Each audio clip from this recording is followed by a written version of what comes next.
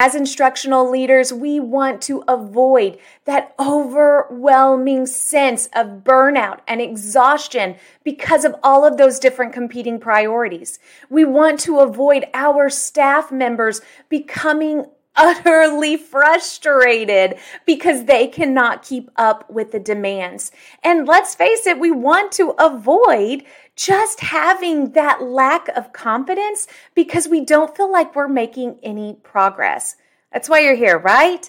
My name is Alyssa Crabtree, and with over 16 years of experience, I am here to help you gain clarity, amplify your learning like never before, and hone in on intentionality. This is where transformation begins, and excellence is always the standard. Remember, we are in this together, my friends, so let's do this thing. Welcome, everyone. I'm so excited for tonight. We have a special guest, Nadine Atkins, in the house. And I am so excited because Nadine is here with us today to talk about her experience in special education, to give us advice for working with students with diverse needs and how to best support them in our classroom. And also parents in my audience, parents and guardians in my audience, how you can best support your child as well. So Nadine, welcome. Thank you so much, Alyssa, for having me on here. Thank you for the opportunity to speak to parents as well as educators. I'm so pumped about this. And audience, you have to know Nadine comes to us with a wealth of knowledge, 21 years of experience in the field, which is so amazing. Like just a wealth of knowledge here in special education. She is a special education teacher, an advocate for special education students, and someone that parents can go to for more information. So Nadine, give us a journey, unpack it for us. How have you landed here with your business, High Quality Educational Services? And what is it that you want the world to know and do? Okay, so it is so unique that many teachers, you'll know that they're like second generation teachers, they're third generation teachers, but for me it was different. I'm a first and only person, only teacher in my family, so I'm kind of like by myself. Most of the people in my family, they are in the medical field or they're in something else. So a lot of times they're like, girl, I do not know how you do this. I don't know how you do this. And sometimes I have to say that to myself. Oh, I don't know how I do it either. But I love education. And I think my love started with my kindergarten teacher. And this is what teachers, have to realize, that we have lasting impact on students. And my love for teaching started with her, where I would see her and she would actually, be talking, taking the kids across the street and walking them, to get to their car and stuff like that. And I just saw that and I just had this love for it. I said, well, I want to do the same thing for my, my own students. And so that brought on the love for teaching. So in my experience, I have 21 years of experience in teaching. 9 of those are in special education. And to be honest, I never really started out in special education. That wasn't what I it wasn't something that was big where I'm from in Jamaica. So that wasn't like something that I was passionate about. That was what I wanted to do originally. Mm-hmm. I wanted to teach, but I love business as well. And so I decided to become a business education teacher. So I started out as a business education teacher where I was born and grew up in Jamaica. And special education came about, while I was teaching. I noticed that a lot of my students, they were struggling. Mm-hmm. I started out, seeing students struggling to read. They were just struggling. And so I decided, okay, well, I'm going to do special education. And then when I look back on my own experience with my own family, my brother had difficulty reading.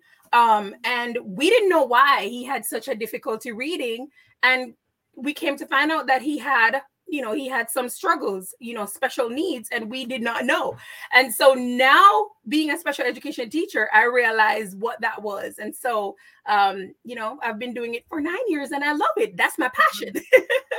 Yes. And that's something I've heard similar to other people, not necessarily of how they got into special education, but hearing that story of having a family member that struggled in school. And as they became teachers, whether they're special education or English or math or science teachers, now that they're in education, they're like, oh my gosh, my brother might have had dyslexia or struggled here. And it's just, I am so in awe of what you do as far as advocating for parents, because oftentimes if you're not in education, you don't necessarily know what's happening. Right. Yes. So how has that kind of like transformed your work in partnering with parents?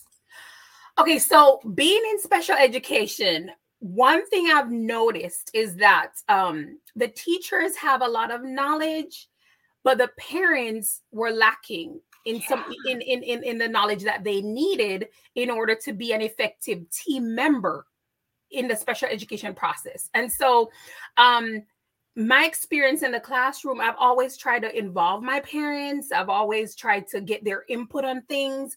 And so as it progressed and I saw like different, the way that different people handled it, I was like, no, I need to educate these parents, letting them know that they are equal partners in this process and what they needed to do in order to feel and be an equal partner. Yes. So that's why I'm so, I'm such a big advocate of educating parents as well. And I'm putting this as a banner because I think that needs to be emphasized. Let me put it right here. Parents are those equal partners in the process. The education system is not the sole decision maker. Parents, and the more that we can educate them in the process is so beneficial. Because they have another side, to their child. They know their child best. And so they are, they're contributors to the process. They can give the educator, they can give the teacher a lot more information that they would normally have. Yes. So on your website, and I want to get this quote correct because it is from Nelson Mandela, and I love this quote: "Education is the most powerful weapon which you can use to change the world." And so unpack that for us a little bit. Like, what does this mean to you and how are you living that in your work? Okay, so it's the most powerful tool in the sense that education changes a lot. It can change a lot of things. It can change your economical circumstance. It can change your social circumstance. It can change a lot. And from my own experience, having been exposed to education, it opened my eyes to a lot of things. It opened my eyes to a new world, basically. And if you think of students, if they're not able to read, they're not able to get the information they need, it's kind of like they're closed off from the world. So it has that power to change a lot of things. It has that power to change people's circumstance. It has power to change people's lives. So that's the reason why I had that on there, because it is very powerful. And I love that you said that because of the power that it provides, if students don't have adequate access to it, so many doors are closed to them. Yes.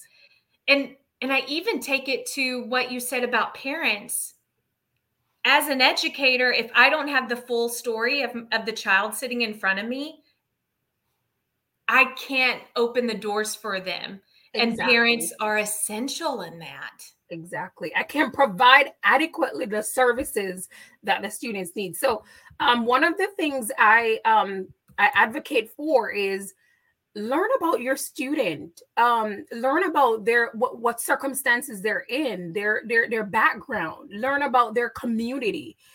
These are things that, it's essential teacher knowledge of student. Yes, you know them academically, how they perform, but it's a whole thing. You have to learn about them, their community, their background, in order to adequately service and provide adequate instruction for them. Yes. Oh, I can't, as an English teacher, I cannot emphasize that enough, especially because I always talk about like getting books in front of kids and writing and all of this. And if you do not understand their background and community, you're not going to make that connection. Oh, yes. Love it. So thinking of that, what is it that parents and guardians really need to know and understand to best partner with the teacher when it comes to supporting their child? Okay, so with the IEP process, apart from knowing that you're an equal partner and you're just as important as an educator or another team member, they need to not feel intimidated because the jargons and the just being in the meeting in front of people who might have degrees that they might not have, it can be intimidating for a parent. So not wanting to feel intimidated, if you need an advocate, I'm always available. I'm available to provide knowledge. I'm available to provide support if you need support. My website has a lot of information that I provide to parents, just things that you need to know. And also parents need to make sure that during the IEP process, they have you should be getting like a booklet. The booklet explains your rights as a parent. So make sure that during the IEP, like at the end of the IEP, especially like annual IEPs, you usually get that at the end of an annual IEP. So make sure you have that booklet or ask for it. The school or the district website usually have information about special education. Become familiar with that. Become familiar with your rights as a special education teacher, and not special education teacher, but a parent. I provide that. I have a booklet. It's free. And if you want to get that, you can actually download it for free. It's on my website, and I'll leave that information as well, that you can download because you want to know your rights as a parent. So those are some things that's very essential, and always ask questions. Don't be afraid to ask questions if you're not sure about something. What are some of the questions? Because, and it's so funny, Nadine, it was, I guess maybe ironic. I don't know if that's the correct term to use, but today during my daughter's dance class, there were some parents in the waiting room, and we were talking about questions to ask during IEP meetings, because one of the parents is questioning some things that are happening with their son and the dyslexia program that they're in. So what are some questions that you highly encourage parents to ask to get clarification on the supports that their child is receiving without coming across as offensive? Like they don't want to come off as badgering. Yeah. Okay. Well, that's something that I always encourage. If you have questions, don't be scared. Do not be scared and make it seem as if you're coming. It's questions that are very pertinent. So you want to ask those questions. So you want to ask questions like your child's setting. Where are they? Like with IEP and 504 dyslexia, a lot of students, they're in the general education classroom. The minutes that's provided, what are the accommodations that are provided? Were those accommodations, were they discussed with you? You want to make sure of that.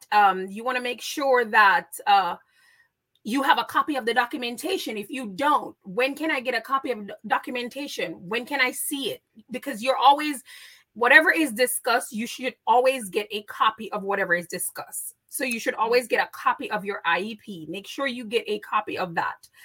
So those are some questions, the minutes, the accommodations, when the students, their objectives, what are their objectives for the year? Because usually you have like a reading or a math objective, and those are usually for the year, unless they make an amendment to, to those objectives, but they're usually annual. So ask those questions, and those things will be very beneficial for you and for you supporting your child. Yeah. And I think sometimes parents, like you mentioned earlier, are just a little hesitant because of the Yeah. jargon that's used. Right. So I love that your services provide support for parents to sit comfortably in those meetings. Yes. I love that. Now, we've talked a lot about parents. Thinking about the classroom teacher, what are some ways that classroom teachers can effectively and efficiently create inclusive, safe environments for their students?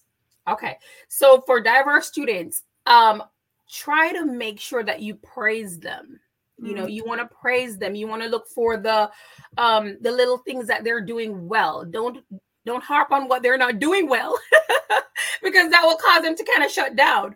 But you wanna focus on the things that they're doing well. Highlight those. Give them opportunities to be able to be successful. So maybe you want to modify an assignment, or you want to modify the amount of work you give them, but the same kind of work, but just modify that, giving them opportunities to excel. You want to make sure that you are your their support system, and you also want to make sure that the environment is not harsh. You want to provide opportunities for that student to calm down, because a lot of times what I've seen is the students might become aggressive because the task might be difficult for them. Uh-huh. And sometimes they might be coming with baggage, baggage from home, baggage from their community. So you want to know about these things, and you want to provide spaces for them to be able to kind of be calm and relieve these negative emotions. And I talk a lot about that. I did a webinar on shifting the mood of a classroom. How can you shift the mood of a classroom? By becoming trauma informed. They might be going through stuff. They might have lost a parent. They might have lost some relative. They might have just had something happened bad in their neighborhood. We want to be cognizant of these things, and we want to make sure that we provide those safe spaces for a student, not adding to the negative, but being positive and praising them and giving them those affirmations. Yes. Nadine, I love that. And one of the things that I do talk about a lot in my online courses are just standing at the door and greeting your students. Right. But just even because, yes, it's great for classroom management, all of that, but it gives you such a gauge on the temperature of your students. Right. I mean, I've had kids whose, maybe big brother or father or mother were arrested that morning, and everyone in the neighborhood saw it in their front yard. And then they come to school, and we expect them to be little compliant people. That's very hard. That's very difficult. I've had students to come in and they have their hood over their head, and I'm like, what's going on? But you had a haircut you didn't like. Yes. And you have that hood over. I mean, I don't know, but sometimes it's good talking to your student. Just pull them aside and what's going on. Kind of give them that. But in order for us to do that too, and I speak about this as well, we have to be able to manage ourselves first. We have to come in that space with that positive in order to breathe it basically to our students, or give it to our students. How would you suggest a teacher do that? Like, go about taking the first steps to doing that for themselves? Self-care. Self-care. Self-care and knowing about your own emotions, so that you can actually channel those in a positive way. And while you can even teach your students how to do it. We all go through different emotions, and all of our emotions are relevant. But when we're going through a situation, we can teach our student how to deal with it. For example, let's say we're upset, in the day or whatever. We can show our student how to channel that, but do it in a positive way. So we want to take ourselves and be a model, basically, for students. Yes. And you know, one thing, my sister was a special ed teacher and she always talked about strategies, excuse Yes. me, and providing her students with strategies. But I'm thinking like all students need those strategies, all adults need those strategies. Yes, I agree with you on that. I definitely agree with you on that. I've taken Those some of her counting strategies. just those counting, those breathing techniques, those work. Those work. I have taken them and I've been like, okay, I can do this. Yes, those breathing. And it's very, you know, given those distractions, you know, I've always, one of the things that I would do for my students, music. I'm a music lover and I try to, you know, get calming music for my students. Now, let me just tell you this. I've had some rough times during teaching. I've had those now. Let me just tell you, I've had those. But over the years, I've learned how to, because I've you know, I reflect on my own teaching and I reflect on my own way of handling certain things with my students and wanting to change some things and wanting to be better for my students helped me to come up with a lot of things that I'm teaching now. So doing the research and finding, why is my student behaving the way that he or she is behaving? What can I do? Those are questions that I reflect on and ask myself as a teacher, which has helped me to, you know, to be a better teacher. Absolutely. And I think the more that we help teachers as well, it just strengthens our craft. Yes. 100%. It does. So kind of talking about self-care, one of the things that really stresses teachers out are just like the overwhelm of the job in general, just all the different mandates. And I know that as a teacher who had many special ed students in my classroom, there's a lot of paperwork that comes with that. It is. So tell me, what system would you recommend to just gather accurate data, not just something that is thrown in and let me make it up real quick, but accurate data that's generally going to support student learning and student support, but in a quick manner? Like, do you have a system or something that you recommend to help teachers expedite the process? Okay, so with special education, data collection or data progress monitoring usually done like bi-weekly or every 3 weeks. But what I used in my classroom was simple. I would use the students' work as my gauge for what I need to do the next day or what I need to focus on for the week. So I would use a simple thing. What did they do today? What did they do well? What do I need to work on for the next day? So that was something that I used that was simple. So that is something that the teacher can use. You know, focus on those exit tickets. What did they do well? What do I need to work on?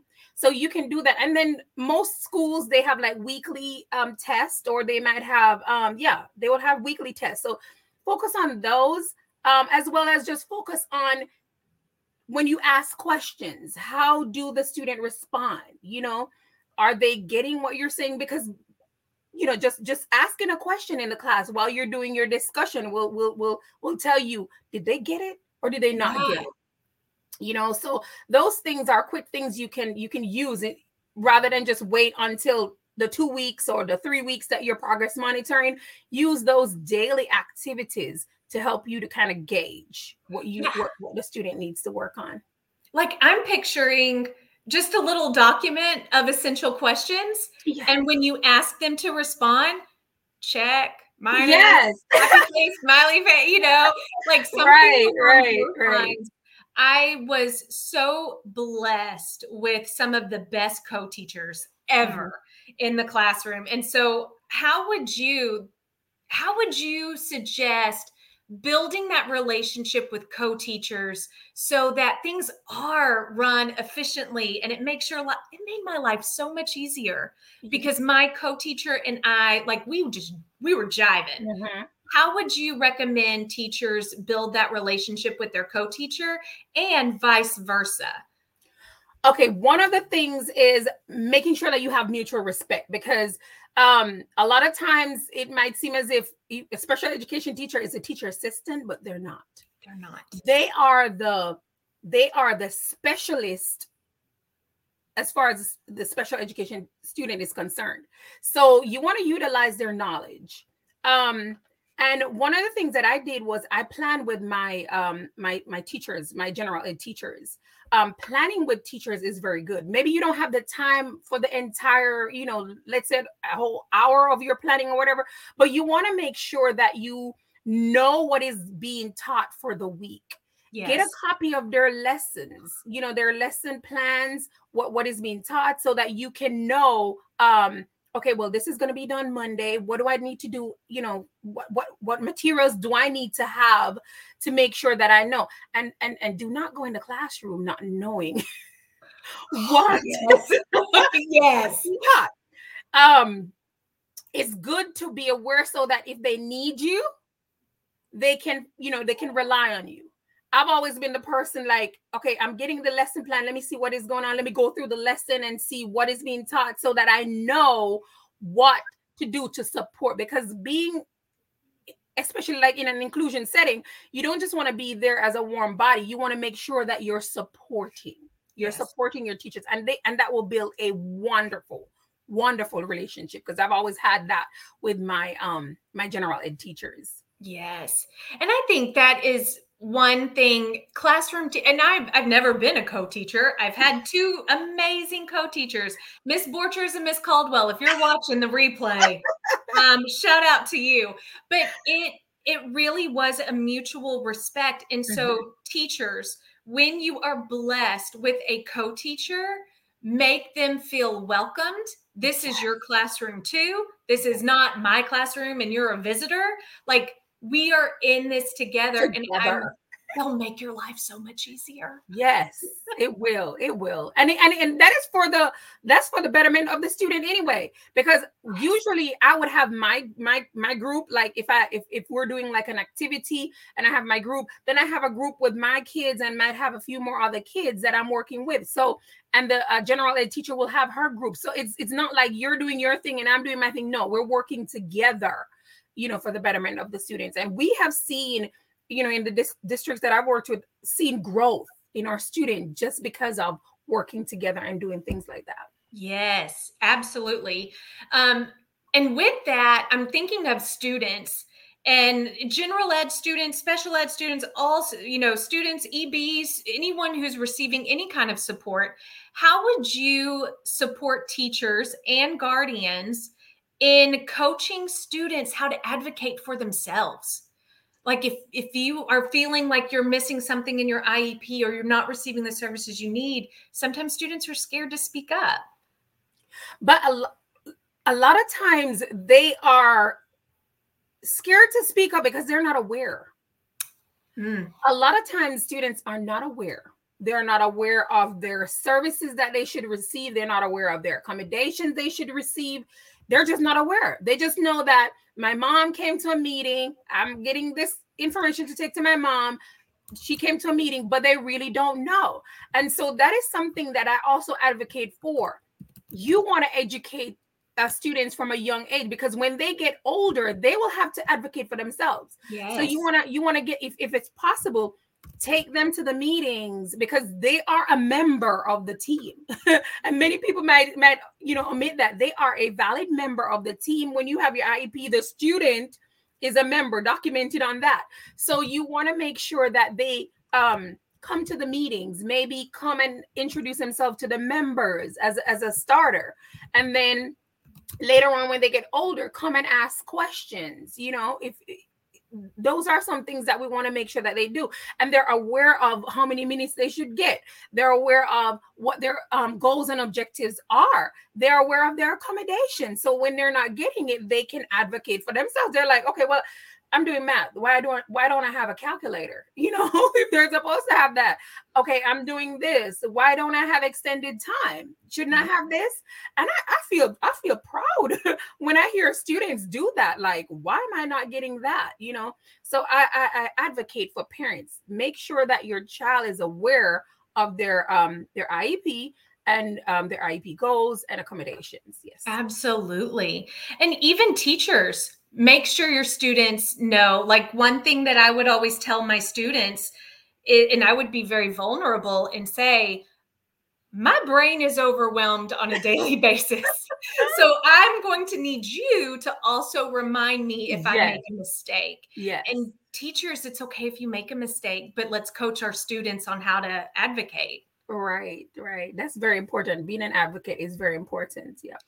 I love that. Well, like I said earlier, I love that you are supporting parents.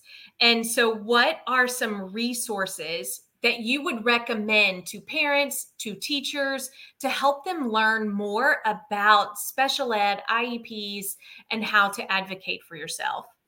Okay, so I'm a very good resource. Yeah. Yay. Okay, so my business, we actually have a course that is outlines IEP for parents as well as for educators. So if you would like access to that, it's on my website as well, that you can gain access to it. But I also wrote down like each parent, like I mentioned before, they should have a document at the end of an IEP, annual IEP. It outlines their rights. If they don't have that, I can make one available to them, or I can give them information about that if they don't have it. Nonprofit organizations are very good. I know one Families Helping Families is one of those organizations. I think that is a nonprofit, and they have a lot of resources that's available for parents. So they can use those. And I also have a parent advocacy group where I post a lot of information for the parents that you can gain access to. If you have questions, you want to share information with other parents, you feel free. It's a Facebook group that you can feel free to join. It's free. If you look for Nadine Atkins on Facebook, you'll find it, and you can become a member of that if you're a parent of a diverse learner and you would like access to information. Now, as far as educators, there's a lot of information. A lot of times on your district website, there are a lot of information for students with disabilities. The Department of Education has a lot, because sometimes a few things might differ in states, but when you go to the U.S. Department of Education, it's federal. So whatever is on there, it goes for every state. So you can find information on that. There is the CEC newsletter, which is the Council for Exceptional Children. That's the newsletter. Anything that's new that comes out for special education, it's on there. If you want information, you can find it. The district website, like I mentioned before, and one of the main resources that you have right there on your campus, the special education teacher. Yeah. The special education teacher, as well as the administrators. So if you're a general education teacher and you have questions, ask your special education teacher, the veteran teachers. They have access to information.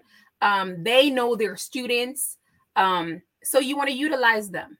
You know, I'm not saying like the general ed administrators and stuff like that, but they are specialists. So you want to utilize that. And I also have I have a webinar that's coming. I'm going to be posting it for new teachers, especially.